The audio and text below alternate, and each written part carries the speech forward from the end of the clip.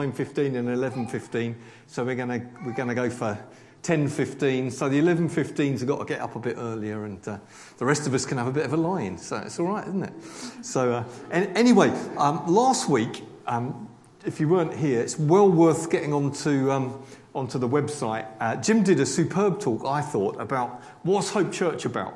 And he outlined the three purposes. You can read them as you come up the stairs on that banner: to pursue God, and to serve others, and to export hope to other places and other nations. And it really was a superb talk. I really recommend listening to it. And that was really the whole thing of what are we about as a church. And I've been given the task of talking about our family ways. Kind of what are we like? So not what are we about, what are we like? What are you like? That kind of talk. And but I thought it's worth asking, kind of, why be part of a church anyway? Because a lot of Christians, I remember when I was at Bible college, it's funny because I was training in theology, but you got a bit unchurched, which is a bit ironic while you were training for theology, because you started treating churches like if you've got a bit of spare cash and you think, oh, it's Friday night, where should we? Oh, let's go Chinese. Let's have a Chinese, and you kind of, let's go Anglican, and then the next week you say, let's have fish and chips. Let's go house church over here, or let's go Baptists, and we started treating churches a bit like a takeaway. I have a bit of that. I don't fancy that. It's a bit boring. Let's go somewhere else. And we had a bit of wanderlust, and it was kind of okay, because it was just, we were broadening our experience. But, the New Testament never intends for Christians to kind of be all over the place. And never intends people to go it alone either. I do meet Christians periodically who are really kind of all on their own. And I've watched David Attenborough, and I know what happens to the wildebeest on his own.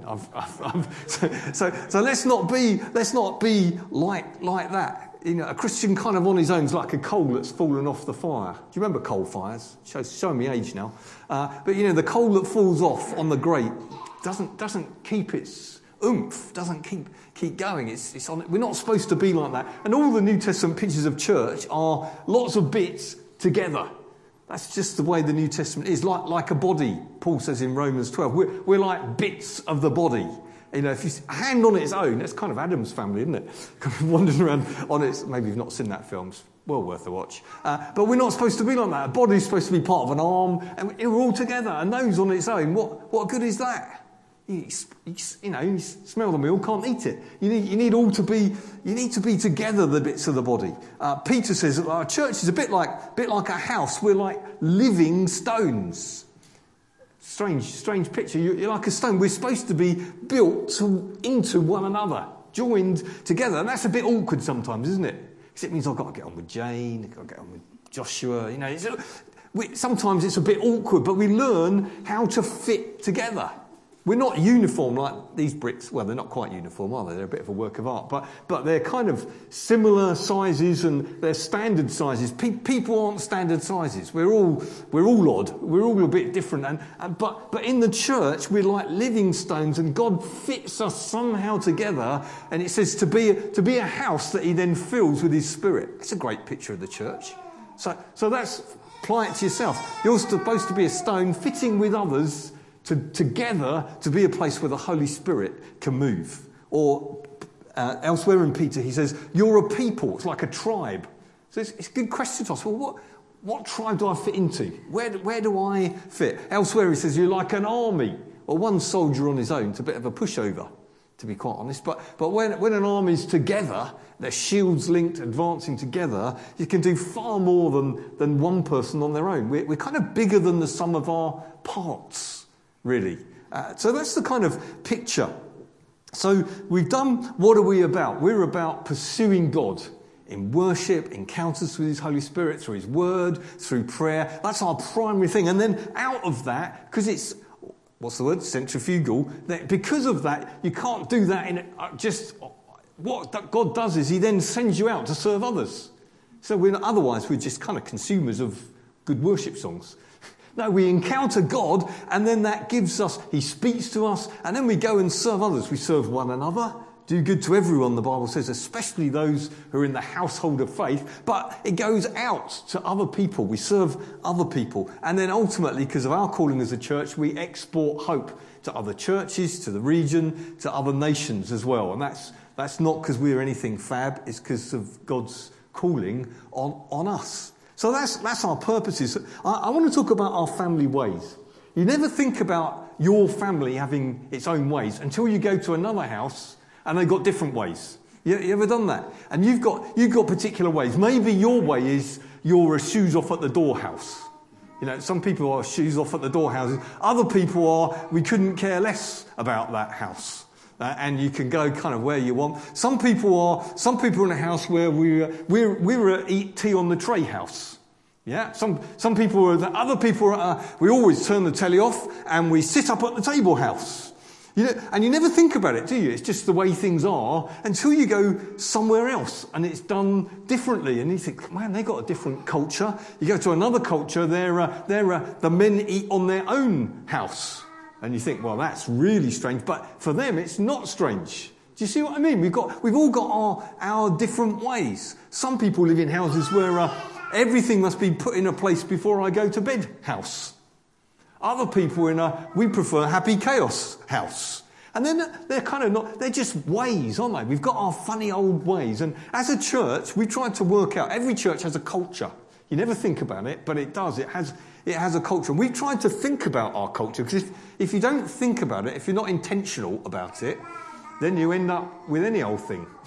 In reality, it's just a happy accident. So we've tried to think about it, and I've got blue to you too. Yes, that's part of our culture, isn't it? Family life.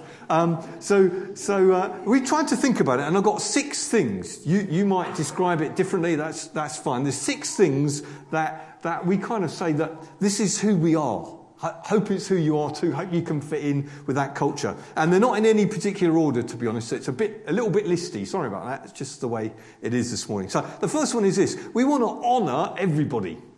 We want to honour all. And what does that mean? What does honour mean? Well, to honour is you give respect and value to everybody. That's something we don't think about very much.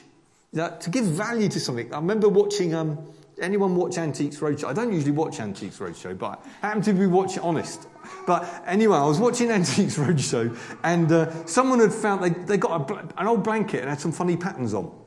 I can't remember if they found it in their attic or got it at a car boot sale and thought that's unusual. They brought this blanket in, and you go and see an expert, don't you? In fact, before that, you go and see there's loads of experts, and then you get on the telly experts, who are the top ones. And it turns out that this scruffy old blanket with unusual patterns on was actually, which they'd kind of, they got it for a couple of quid or found it in the attic when they moved into a new house or something. It turns out it was worth $500,000 American dollars. They did it in American dollars because it was called a Navajo blanket. It was an antique blanket from Native Americans over there. And it was worth far more than they'd appreciated. And I think people are like that.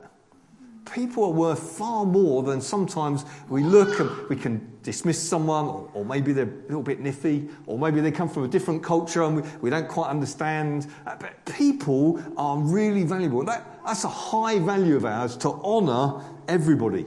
And you probably won't have noticed it, but the word honour comes 75 times in the New Testament. And sometimes there's specific instructions for specific people. Let me give you some examples. It says, honour your parents. Now that's hard to work out for some of us. What does it actually mean practically to honour your parents? But nevertheless, we honour our parents. Honour leaders. That's another one. Honour our employers. It's getting a bit... It says, no, honour your employers. Do a good job. Do a good job for your employer. That's good. Honour state leaders. A bit more grumbling. Honour your state leaders. Got a difficult job. That's no comment on whether they're doing a good one or a bad one. But you honour them. They're in a difficult position. I'd hate to be a state leader. So we honour them. Pray for them. Honour older people. I like that one because I'm getting on a bit now. Honour. In fact, I found a great verse that says honour people, especially with grey hairs. So honour older people. Because it's very easy to not do that, to overlook those who are elderly. But actually, sometimes they've got the wisdom of years. Sometimes they've just got years, but sometimes they've got the wisdom of years. Honour wives, it says. Honour your wife. Value your wife. Honour marriage. It says marriage should be honoured by everyone. And then there's a catch-all verse I found, 1 Peter 2 verse 17. Show proper respect to everyone. To everyone. There's no one we should look down our nose at. No one. We give proper respect to everyone. Even those people that don't behave in the way you'd like them to, there's reasons for that. They've got their own history, their own difficulties. There's an old saying, is it an American saying? Walk a mile in someone else's shoes. We don't know. So we honour everyone. Why? Well, because everyone's made in the image of God. And Christ died for everyone. That's why. He valued people enough to die for the sins of the world. So we honour people as well. In fact, Paul says he's talking about the body, he says the parts that don't seem very honourable, we treat with special honour. That's interesting. So I want us to be a church where we honour everybody, people from different cultures, people from different backgrounds, where people are welcomed, encouraged. I want to be part of a church like that, don't you? Where you can be real, where you can be authentic. Doesn't mean we don't all have things that need sorting out, because we do. We're all on a journey of what the Bible calls sanctification. He's sorting us out. But we honour all. Here's the second one. Community. New Testament word is koinonia, which sounds a bit weak, a bit strange. It means fellowship, or literally partnership. We're partners together. Jesus was he was friends with so many people that they pointed the finger at him and said, he's a friend of sinners. As if you're not supposed to be. Actually, that's what we're supposed to be. We're supposed to be friends of sinners. He embraced community. That includes care for the last and the least. That's what it includes. It includes care for everyone. Paul said, you must remember the poor. Don't forget the poor. We're a community together. So I want to be part of a church where you can join an activity. And, some churches are very much like billiard balls. I want to be a mashed potato church. Let me explain. And a billiard ball, you play billiards, you hit a ball, they knock out, it's like a Sunday morning. You bash off each other and rush back to your pocket. That's a billiard ball church. I want to be a mashed potato church where we're kind of squished together and we know, my life's a bit messy here, or I got fed up about that, or my feet don't work, that's why I'm sitting on a stool. I want to be, that kind of church. That's what I mean by community. And that can work out in all sorts of ways. It could be you join a group because you love Bible studies, but it might not mean that. It might mean you become part of the cafe team and serve people that come in every afternoon because they want to talk to someone. Could be that. Could be you join the small group that works around a pool table downstairs midweek. Could be all sorts of things. Could be you join the prophetic group and you do a bit about prophecy and then you spend the rest of the morning in the coffee shop next door. Could be that. Could be you join the small group that started in Tolladine, reaching out to that area. Could be all sorts of things. Could be you come to the daytime group. I went to it the other week just because they were serving birthday cakes. So I thought, I'll go to that. It looks good. So, but let's be a community together. That's why it's easier for us. The 11:15 find it really hard to get to coffee. That's where you do community. Church doesn't stop when we say that's it, folks. That's the end, which is our version of the benediction. But that's not the end of church. Church is our relationships all through the week as we meet and mix, text one another, WhatsApp group for business people, whatever it is we do. That's what community is. Here's the third one.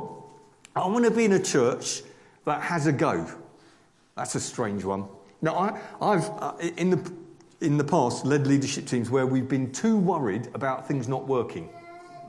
That's just my confession. I have. Where you thought somebody has an idea and you kind of, by the time you've dissected it and worked out everything that might go wrong, faith has been sucked out of the room. You're like the leadership team's like a Death Eater to anybody's ideas. I'm sorry about that, everybody. I don't want to be in that kind of church anymore. I want to be in a church where you encourage steps of faith. You have a go. Where you're able to try something, even if in the end it doesn't work. Where that person that says, I want to try evangelistic face painting, you say, okay, let's give it a go. Because I think you can do an evangelistic everything, possibly, except sin. You can't do an evangelistic sin. That's impossible. I heard about a church once that they hired a load of wrestlers. They did evangelistic wrestlers. What about that? They had people, because wrestlers can pretend to be thrown even when they're not. They had mats around the town and they were throwing people over. And when they got together the crowd, one of them would stand up and say, you may wonder why I'm doing this. It's because 12 years ago I became a Christian. They quickly gave their testimony before the crowd vanished. Gave out some leaflet. You can do an evangelistic. I want to be in that kind of church.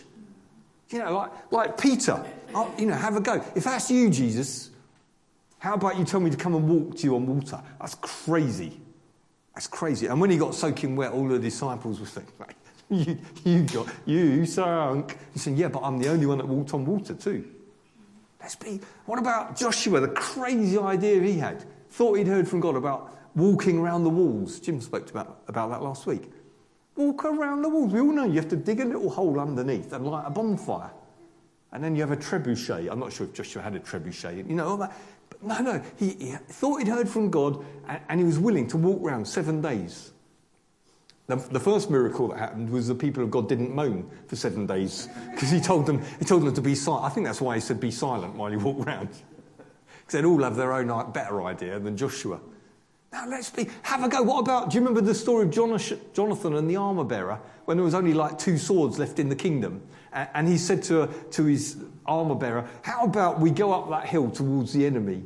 Because you never know. Who knows, he said. Who knows, God might be with us. I like that. Sometimes we don't do anything because we're not quite sure. Well, who knows? God might be with us. I love the fact that Josh said, how about putting out a gazebo outside occasionally and just offering to pray for people that walk past the building? Well, why not?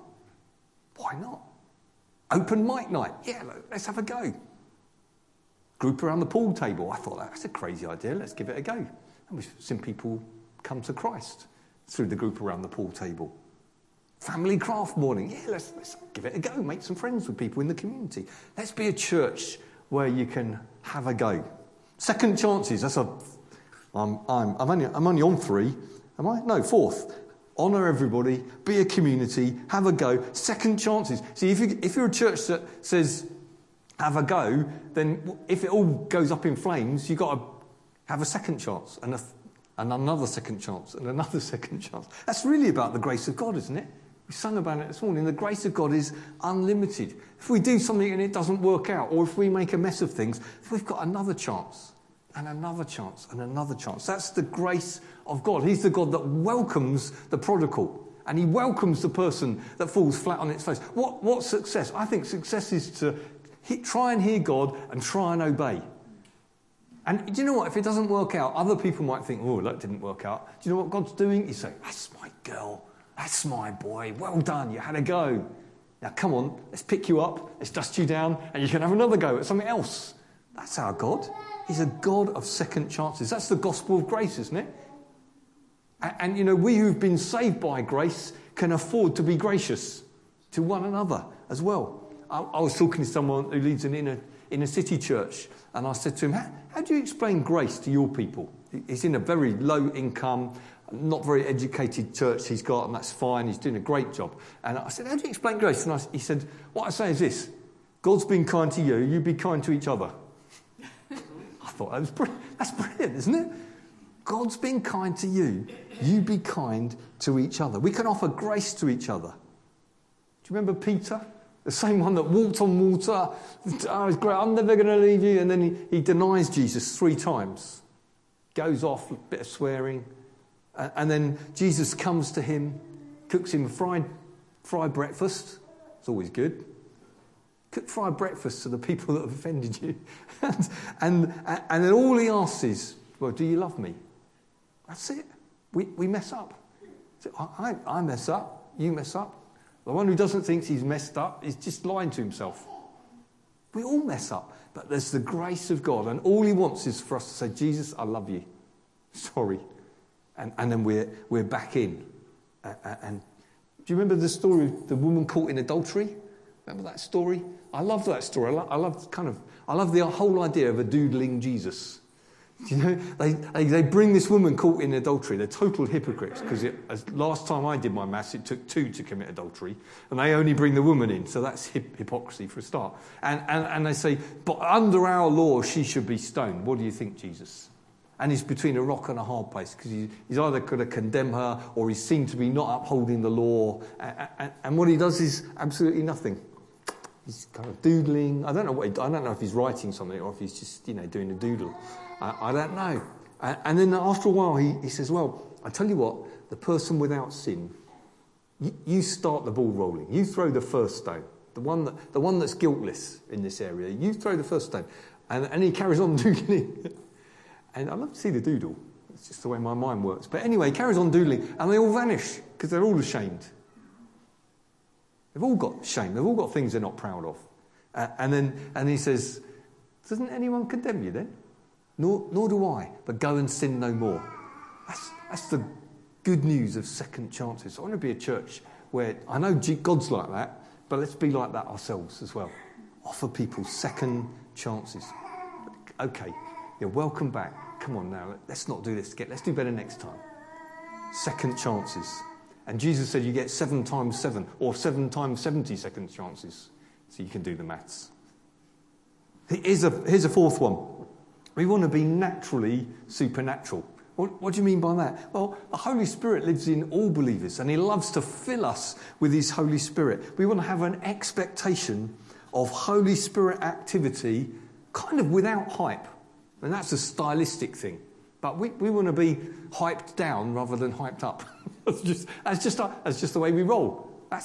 So we're expecting people to be healed, but we don't need to make a song and dance of it.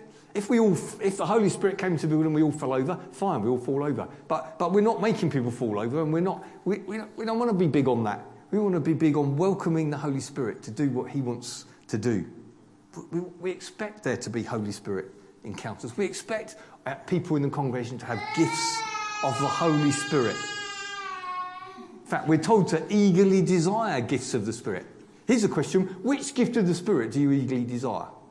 That earths it a bit, doesn't it? Are you praying for healings? Are you praying for words of knowledge? Are you praying for prophecies? Are you praying for a gift of tongue? Which one are you eagerly desiring at the moment? If there isn't one, read the list and think, I'll pray for that one. Let's eagerly desire the Holy Spirit. I realised recently I felt quite convicted. We haven't been praying for healing enough. I've got some prophecies about healings.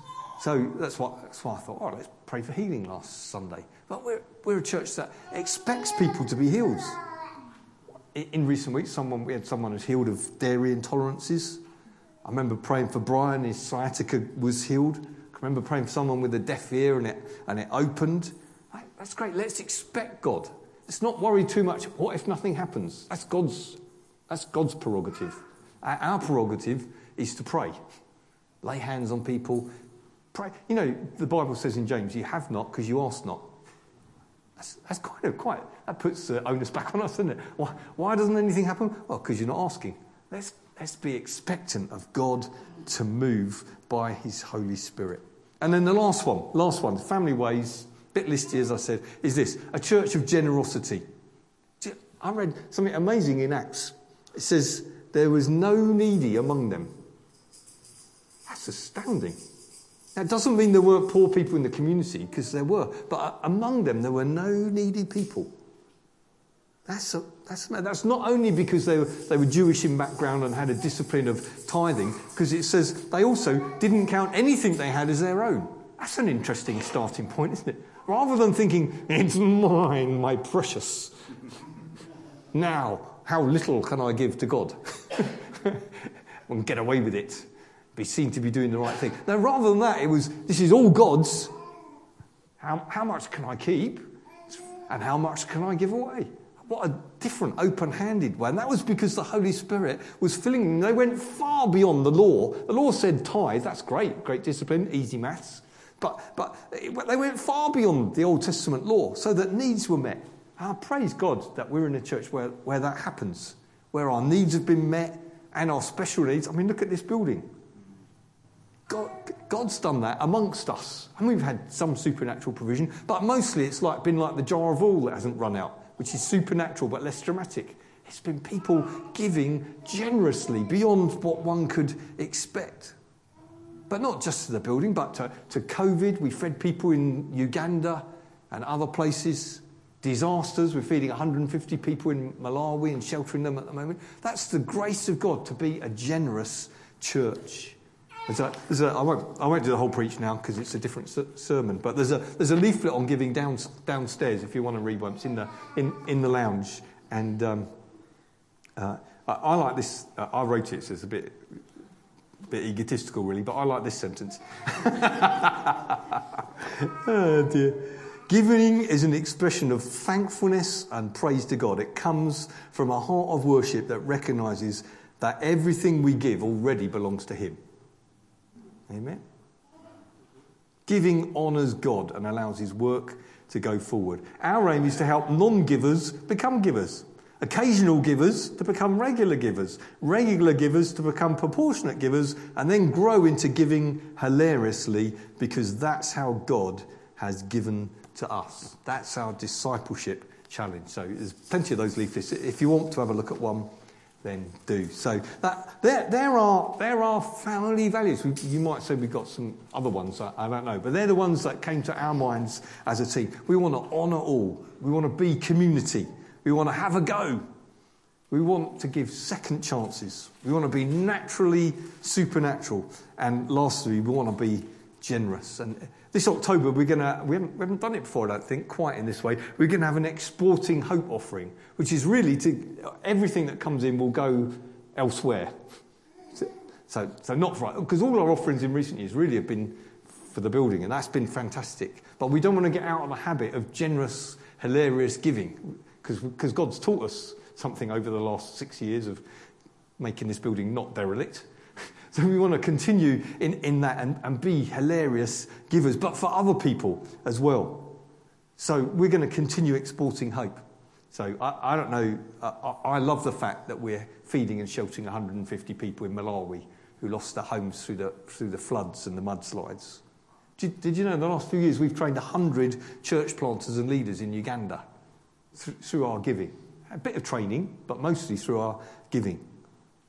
That we're supporting 20 other congregations and helping 20 other churches in the UK now.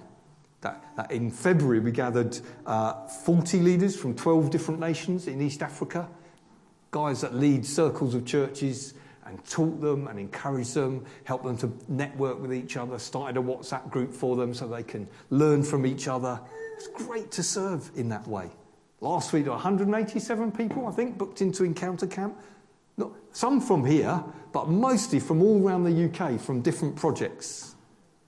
People with all sorts of different needs, terrible backgrounds, all sorts of things. Finding the Lord Jesus as their saviour, experiencing a degree of healing, being loved and cared for. That's wonderful, but it's way bigger than our church now. Way bigger than a local church. So we want to contribute towards that and ask other churches to help us with it, because it's just got big. So I love being part of Hope. I've led the church for, I don't know, ages now. Can't remember when I came, 91. Oh, Debbie's not here. She's my diary. I've no idea when we came now. Is it 91? 2001, thanks, Abs. Since 2001. But I love our church. I just love being part of our church. So I hope you do too, and I hope it's been helpful to run through these values. So let's look, what's next? Well, it's come and commit, really. These are our family values. These are the things we commit to. Be an active part. Encourage one another. Let's join together. Contribute by our giving, but our serving and our gifts and our prayers. Amen? Amen. Okay. I'm going to pray, and then Isaac can do whatever he wants to do. Press a button at the back. Oh, okay.